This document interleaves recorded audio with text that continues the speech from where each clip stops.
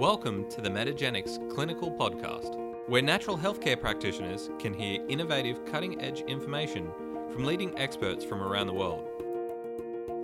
Welcome to the Metagenics Clinical Podcast.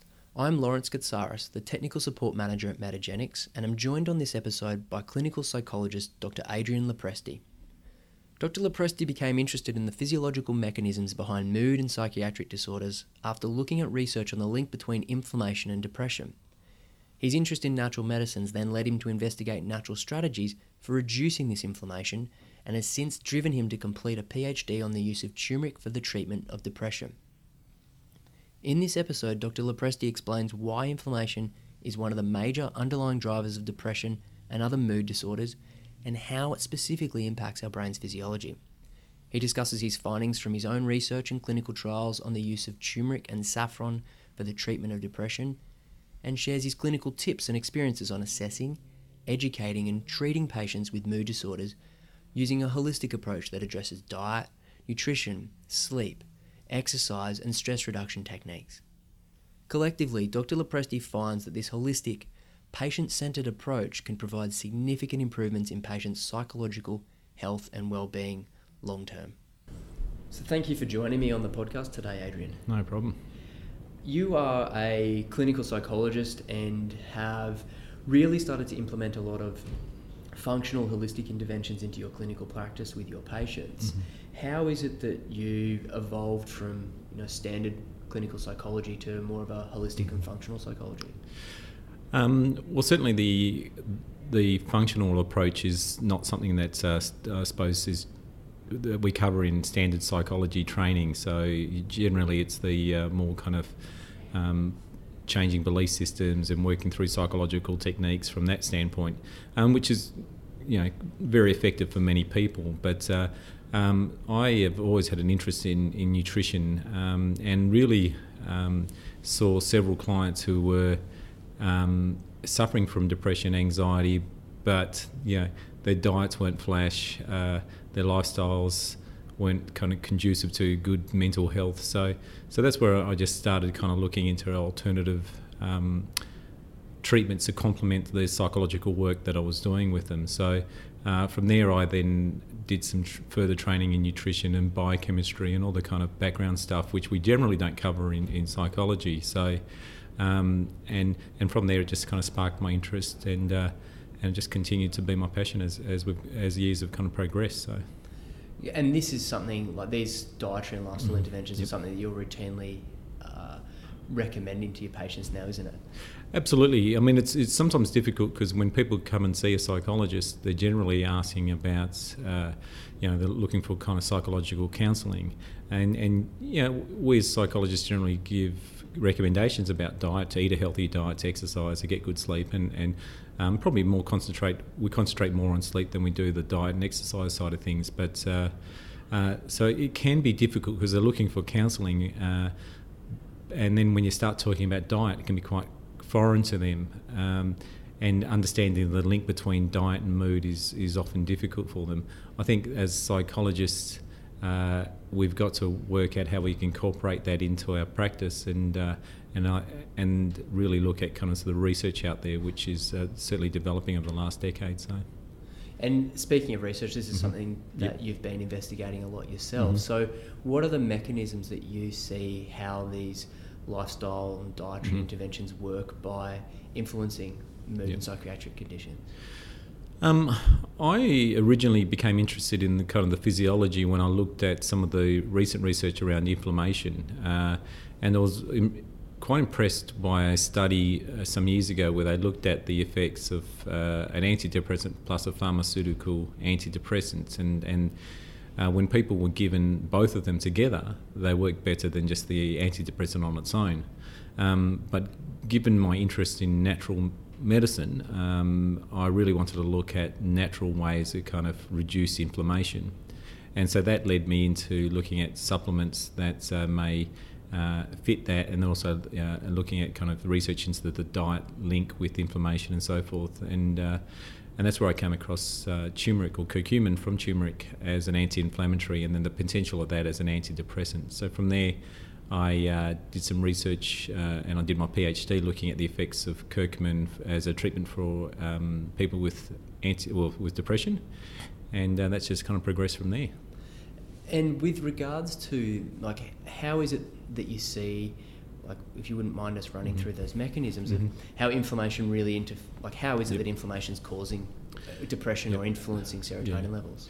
Well, I mean, I suppose the most popular theory is around that serotonin and dopamine neurotransmitters are kind of deficient in people with depression, but certainly it's far more complex than that. It's not simply just a matter of low serotonin levels triggering depression, because if it was a matter of just increasing serotonin, that the solutions would be really simple. And so I was really looking at some of the research in terms of what factors reduce serotonin, and one of those is inflammation. So certainly inflammation kind of lowers levels of tryptophan, which is the precursor to serotonin. It also kind of leads to a breakdown of tryptophan into a pathway known as kynurenine, and then all the metabolites associated with that, which then can be quite neurotoxic. So inflammation kind of influences the neurotransmitters from that point of view. Inflammation also leads to increased kind of oxidative stress, which is damaging to all organs, including the brain, and there's been some research showing the link between oxidative stress and mental health problems. And then there's also the influence it has on our stress hormones, on our cortisol levels in particular, and over time it certainly can have an influence from that point of view. So we're probably more au fait with the understanding of the fight or flight response with regards to depression and anxiety, but and we know that kind of stress that we encounter can trigger that stress response, but inflammation can also trigger that stress response too. So and then eventually inflammation also kind of can lead to neurodegeneration, can affect our mitochondria. So it just has this multifaceted effects throughout the whole body. And so theoretically, if you reduce inflammation, then potentially you kind of fix all those other pathways too. Yeah, great. And I guess that's where you've come in with evolving the basis of treatment from just standard clinical psychology to more holistic interventions. When we start looking at, diets that have been proven to be anti-inflammatory, lifestyle interventions such as exercise, which have been proven to be anti-inflammatory, and really decreasing the primary driver from what you're saying, which is causing depression, which is the inflammation, rather than potentially that serotonin that may just be a marker or byproduct that gets low because of the inflammation. Is that about right? Yeah, absolutely. You can target the serotonin and increase serotonin, but you're not really identifying the cause, and that's really what I suppose the work that we need to do is really try to work out the individual cause to each client. And there's some basic principles that we need to stick by, and that's eating a healthy diet, getting good amount of exercise, good sleep. Eating foods high in kind of omega-3 fatty acids and things like that, which are really good components. But I think what we need to do is really assess the individual client that we're seeing, determine what risk factors are there. Is it their diet that might be contributing to the inflammation and therefore the low serotonin? Is it lack of exercise? Is it poor sleep? Is it nutritional deficiencies? Digestive disturbances. So there's a whole gamut of things that we need to really assess, and then from there treat accordingly. And so one treatment that we might offer one client might be very different to that we offer another one, and that's the key with regard to the functional medicine approach that we are really advocating. So yeah, that's very nicely put. And with that, and I'd like to come back to talk about some of those holistic interventions in a little bit. With regards to your findings, have you found routinely that working with anti-inflammatory herbal interventions works irrespective of the driver in a depressed individual? Look, I think if you're looking at giving curcumin to everybody who suffers from depression, or giving saffron, which is another one that I've looked at with regards to its antidepressant effects, and that's your treatment, then it's similar to a standard kind of medical treatment. Instead of giving a drug, you're giving a supplement, but you're not identifying the cause. So while they can be helpful, I think ultimately you've got to really identify the cause of what's going on and use supplements to supplement what you're already doing, as a complement to what you're already doing. And I'm a bit advocate in kind of really looking at helping people to make several small changes rather than one or two big changes. And if they can improve their sleep by get better quality sleep or sleep more, 1 hour greater every night, if they exercise 3 times a week, if they drink more water, if they eat more fruit and veggies, and so on and so forth, each one of those are probably insignificant if you just do them on their own. They might help mood by 5%. But when you do 10 things that are insignificant and you put them all together, they become extremely significant. And that's really the approach that I take, because it's really difficult for people with depression and anxiety who are suffering to make dramatic changes in their life. So if you can help them make small changes, and then we can really get some positive benefits there. Yeah, using a multitude approach to it and getting Absolutely. a compound from each small intervention, and then allowing that to have a big therapeutic effect. And I guess you've talked about the studies with curcumin and saffron. I probably wanted to go into those a little bit more. Maybe using that as a little bit of as a cornerstone, so you can reduce that inflammation centrally and then address maybe the driving factors so that you can get acute symptomatic results and then a long-term benefit. So would you mind, just for those who may not be familiar with your work, could you give us a bit more of an understanding of what your work has been on turmeric and saffron and your findings? Well, I originally looked at curcumin for the treatment. So I had a study that I completed a couple of years ago with about 60. It wasn't a large study, but I looked at 60 people with major depressive disorder, and it was a double-blind placebo-controlled study where half were placed on a placebo and half were placed on curcumin. I searched around to really look for a high-quality curcumin, so and I really kind of narrowed it down to one that's that had higher bioavailability. So the one I used was BCM 95, and so when we put them on BCM 95, 500 milligrams twice a day, or they were placed on a placebo. And what we found was that after 4 weeks, there really wasn't much difference between those on placebo versus those on curcumin. But from weeks 4 to 8, then it seemed like curcumin started kicking in from there, and people just will continue to get better on the curcumin, but people on the placebo either stayed the same or got worse. So that was a really positive finding that we found from that perspective. And then I suppose what I wanted to do was really replicate the study with a larger sample size. So we've now done that with 160 people now, and we've actually done it over 12 weeks rather than the 8, because I wanted to see whether 8 to 12 weeks was going to have a beneficial effect. And theoretically, from a neurogenesis point of view, and I think that a longer study is probably the key around your anti-inflammatory treatments. So we've just completed that. So we had 4 groups this time. So we had a placebo, a curcumin lower dose, which was 250 milligrams twice a day, which is again the BCM that we used. The other group received 500 milligrams twice a day. And then another group actually had a combination of the 250 milligrams of the curcumin plus 15 milligrams of saffron twice a day. So we're just finalising the results with that, but it seems as though certainly the drug treatments or the natural treatments are superior than the placebo, particularly with regards to depression, and also it also seems to have an anti-anxiety effect too. So, and that was the most interesting finding too from that point of view. The other thing we looked at is what we found in the first study was that curcumin worked better with people with atypical depression, and atypical depression is actually the most typical depression, which is represents about 40 to 50% of people with depression. Often quite difficult to treat, usually associated with high levels of inflammation. So if you measure people with, generally people with depression have high levels of inflammation, but particularly so with people with atypical depression.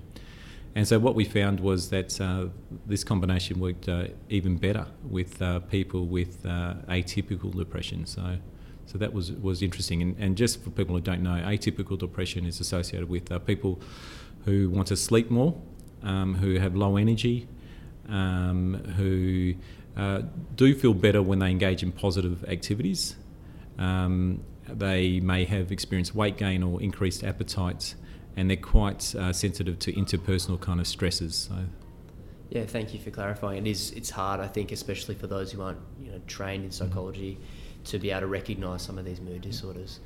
So just to clarify, the dosage that you found the best result from with the BCM95 and with the combination with the saffron or in isolation? Well, the problem you've got was when you're comparing two treatments that work effectively, you need large numbers to then determine whether they are significantly different. So certainly it seems as though the higher dose works better. The 500 milligrams twice a day works. I don't think there's going to be any statistically significance, but there's trends that kind of indicate that the high dose looks better, and then the combination is probably better than the lower dose.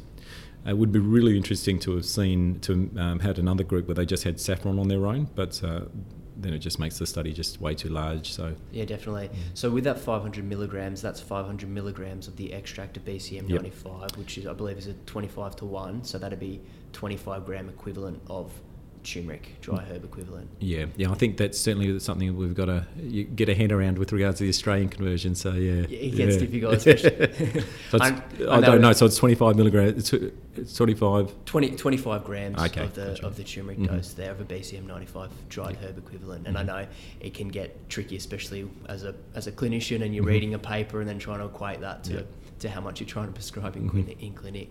And it stands to reason that saffron would be, that we're getting this joint effect and I guess a synergistic benefit from saffron alongside turmeric there because of the antioxidant benefits through both of them, their ability to downregulate inflammation, as you were discussing before, about how this inflammation and oxidative stress really creates this, this recipe for a storm in the central nervous system and encourages, neurodegeneration. Yep. And I found it interesting what you were saying just then about how a novel finding coming out of the study with the BCM95 was not only did it decrease depression, but also anxiety, which I think stands to reason, where we've seen how that inflammation not only will influence depression, but that inflammation can cause structural changes in the brain, which may influence, hippocampal shrinking, which can influence anxiety as well. Yeah. So there's certainly lots of interesting animal studies looking at the effects of curcumin on different kind of neuropsychological conditions, and that we need to kind of translate that into kind of human studies. But there's been studies around curcumin working with the PTSD, post-traumatic stress disorder model, of animal model, and that seemed to be effective there. There was also an interesting one where they've got surprisingly an autism model, animal model too, where they inject them with a substance that causes autistic-like behaviours, and taking the curcumin seemed to prevent some of the autistic behaviours that occurred in the animals. So there's several animal studies showing that curcumin has some anti-anxiety effects.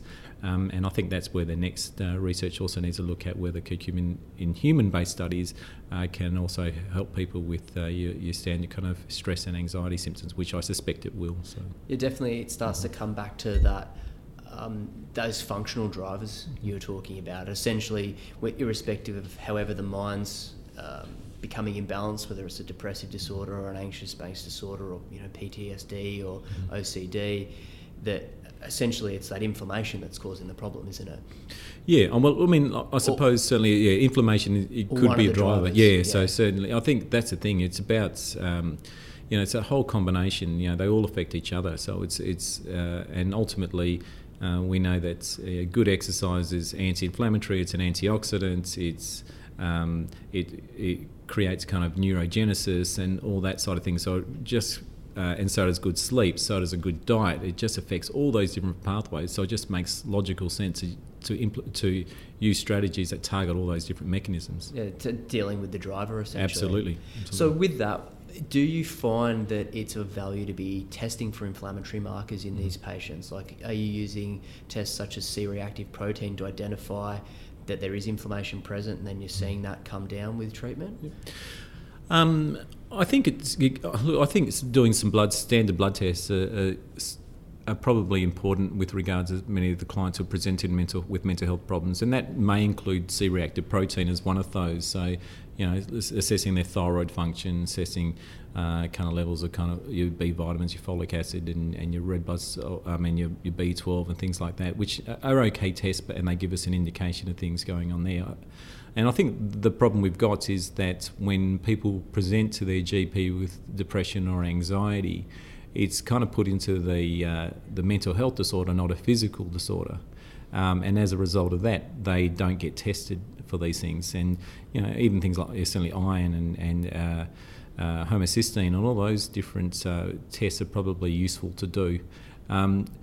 So saying that, I don't necessarily think it's essential to have high C-reactive protein and then go, well, if you don't have high C-reactive protein, we'll assume you're not inflamed. I think really it's kind of just going, because that's the problem. If you go, well, my CRP is fine, so therefore there's not inflammation. Inflammation mustn't be causing the disease, well, the symptoms for me.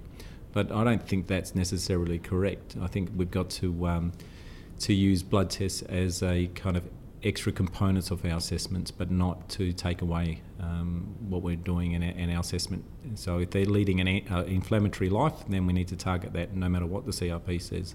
Great. So yeah, definitely going based off symptomatology and case presentation, which Absolutely. I'm glad to hear you say that, because that's what I see in clinic as well, is that sometimes you'll test patients who are depressed and you're not necessarily seeing a reflection of high CRP or raised HSCRP even. Yep. But I guess the symptom presentation of someone who's depressed or anxious is enough to base off the fact that there is some kind of inflammation and oxidative stress occurring in the central nervous system. Absolutely. So with regards to dealing with those drivers, is there any other key nutrients or herbal interventions that you commonly like to prescribe as well? Yeah, I mean, generally I like to put most people on a fish oil. A high EPA fish oil is generally what I'll recommend for most clients. So that's kind of one of the core treatments that I'll look at doing. And the key there is about, the problem too is really ensuring that they take a high quality fish oil, which can be difficult for them. But so that's a high EPA one I'll certainly do. Most of the time I'll recommend a B complex too. So as a basic call there, from that point of view, I know there's some contention about whether you should use a B complex depending on the kind of subtype of biochemistry that they have. But the reality is, for most people, a lot of them don't get testing done, so I think it's probably a good bet from that point of view. Other things that I've used in my practice, things like, obviously there's your St. John's wort that many people will use for depressive symptoms. I like to use, I like the research behind theanine, but unfortunately it's not widely available here in Australia, so that can be a problem. Magnesium particularly, I think for everybody, but particularly people with stress and sleep problems, I think is particularly helpful from that point of view. There's your other kind of herbs. I've used a bit of kava with people, but again, you've got to be really careful about the selection of that.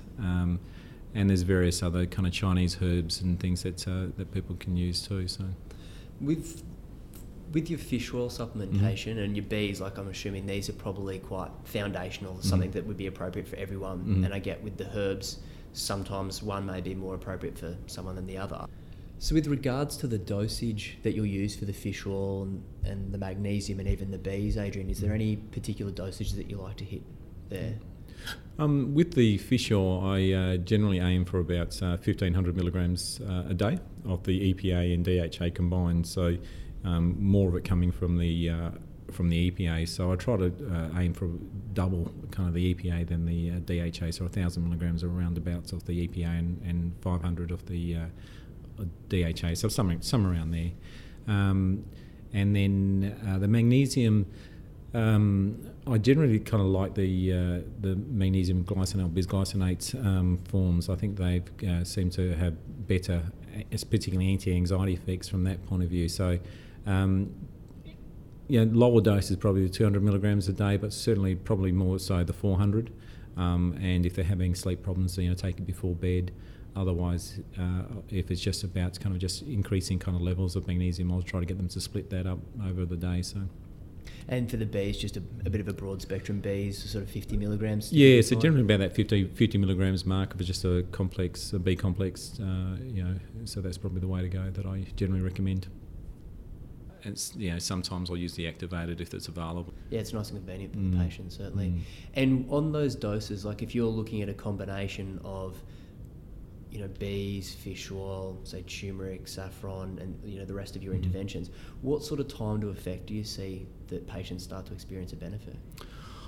Oh, look, I mean, it depends on where they're at. If somebody's then leading a really unhealthy lifestyle and they make some dramatic changes, the changes can occur really quickly, within the next session, within weeks. So for others where they're leading a pretty good lifestyle, I think the changes take a lot slower. I think and we just need to kind of be aware of that, and it's just really fine-tuning things. But I'd say people should feel better within weeks. The problem is a 10% drop in if you used a questionnaire, for example, which psychologists and researchers often use, a 10% drop in depressive symptoms is not something people's going to jump up in the air raving and waving their hand about and saying this is a miracle. So after week 1, a 10% reduction is probably insignificant to them. So whether they notice that change, they might say they feel a little bit better. But it generally takes at least 4 weeks or so for them to feel better. So yeah, okay, great. And do you prioritise your interventions? Like, do you sort of tier the implementation of those, or do you start maybe perhaps with some of your cognitive therapies first and then slowly put them on lifestyle then supplementation, or do you start them all off at once? Look, I mean, my ideal would be to have everybody come in and put them on a really clean diet first up. That would be my ideal. For some people who had chronic health conditions, I mean, I had this kind of dream, I suppose, that you could just kind of send them over to a retreat, eat really clean, organic, gluten-free, dairy-free kind of, and you'd probably see dramatic changes there. But so I'd love to work with a diet, but I really work with where the client is at. So if they're coming in, and I'll talk about some of their symptoms, I'll talk about my formulation in terms of what I think might be contributing to their symptoms, and I'll work with them to determine which way to start. For some people, they don't want to touch diet, and if that's the case, I talk about the pros and cons of that, but I then work on the psychology with them. Others will come in and they are absolutely excited by this diet-brain connection, and they really want to work on that. So I think that's a key. I think what we've got to do is go assess our client, determine what the risk factors are, and then go, where are they at, what are they willing, what areas are they wanting to change, and then work from there. Yeah, great. I think that prioritisation for the patient and really connecting and engaging with that patient to find out who they are and where they are is critically important, and can sometimes get forgotten amongst the complexity of trying to treat a complex sort of condition in inverted commas. Yeah, I think that's the danger. Is I think sometimes you can come in and you know the benefit of some of the nutritional and supplements that we can that can be really helpful to them. But if they're not ready for that, and you go away sending them away with $500 worth of supplements, they're not going to come back, and their experience with that type of treatment is going to be quite negative. So again, there's the ideal approach, but then you go, okay, based upon this individual that I'm seeing, where do I start? And it might be that you just put them on a fish oil and a B complex first. You get them to start to drink more water. You get them to go for a walk, and that's it for now. And then you gradually add to that as you go along. So. Yeah, fantastic. I think that, I don't know how you work in your clinic with this, but in our clinic we have a questionnaire that we use for motivational interviewing and really find out about a patient's likelihood and interest of implementing dietary changes, lifestyle changes, whether they're able to change certain factors like work, sleep habits, supplementation. And then from there, instead of, as you're saying, setting them up to fail, where you might give them a whole bunch of supplements that they're not going to take, or give them dietary recommendations that they're just not ready to implement yet. Which I guess leads me into my curiosity about how you practice, given you're practicing as such a broad spectrum of mind and body. Where do you see the weighting of physical interventions that are going to influence physiology as opposed to your psychological and cognitive interventions? I mean, in terms of weighting them, I think it just depends on the individual person. So you just really can't separate them, I don't think. I think that's, if you're going to aim for ideal treatments, it's really looking at a combination of all those different things. So, I might go, in my head, when I'm seeing a particular client, I might be going, okay, this is, there's a particular area that I want to work on with them first. But still, it's hard to weight them. They're so entwined. Yeah, definitely. So. And that physiology is really dictating the neurobiology, and then the neurobiology is going to influence perhaps their likelihood to exercise or implement dietary changes.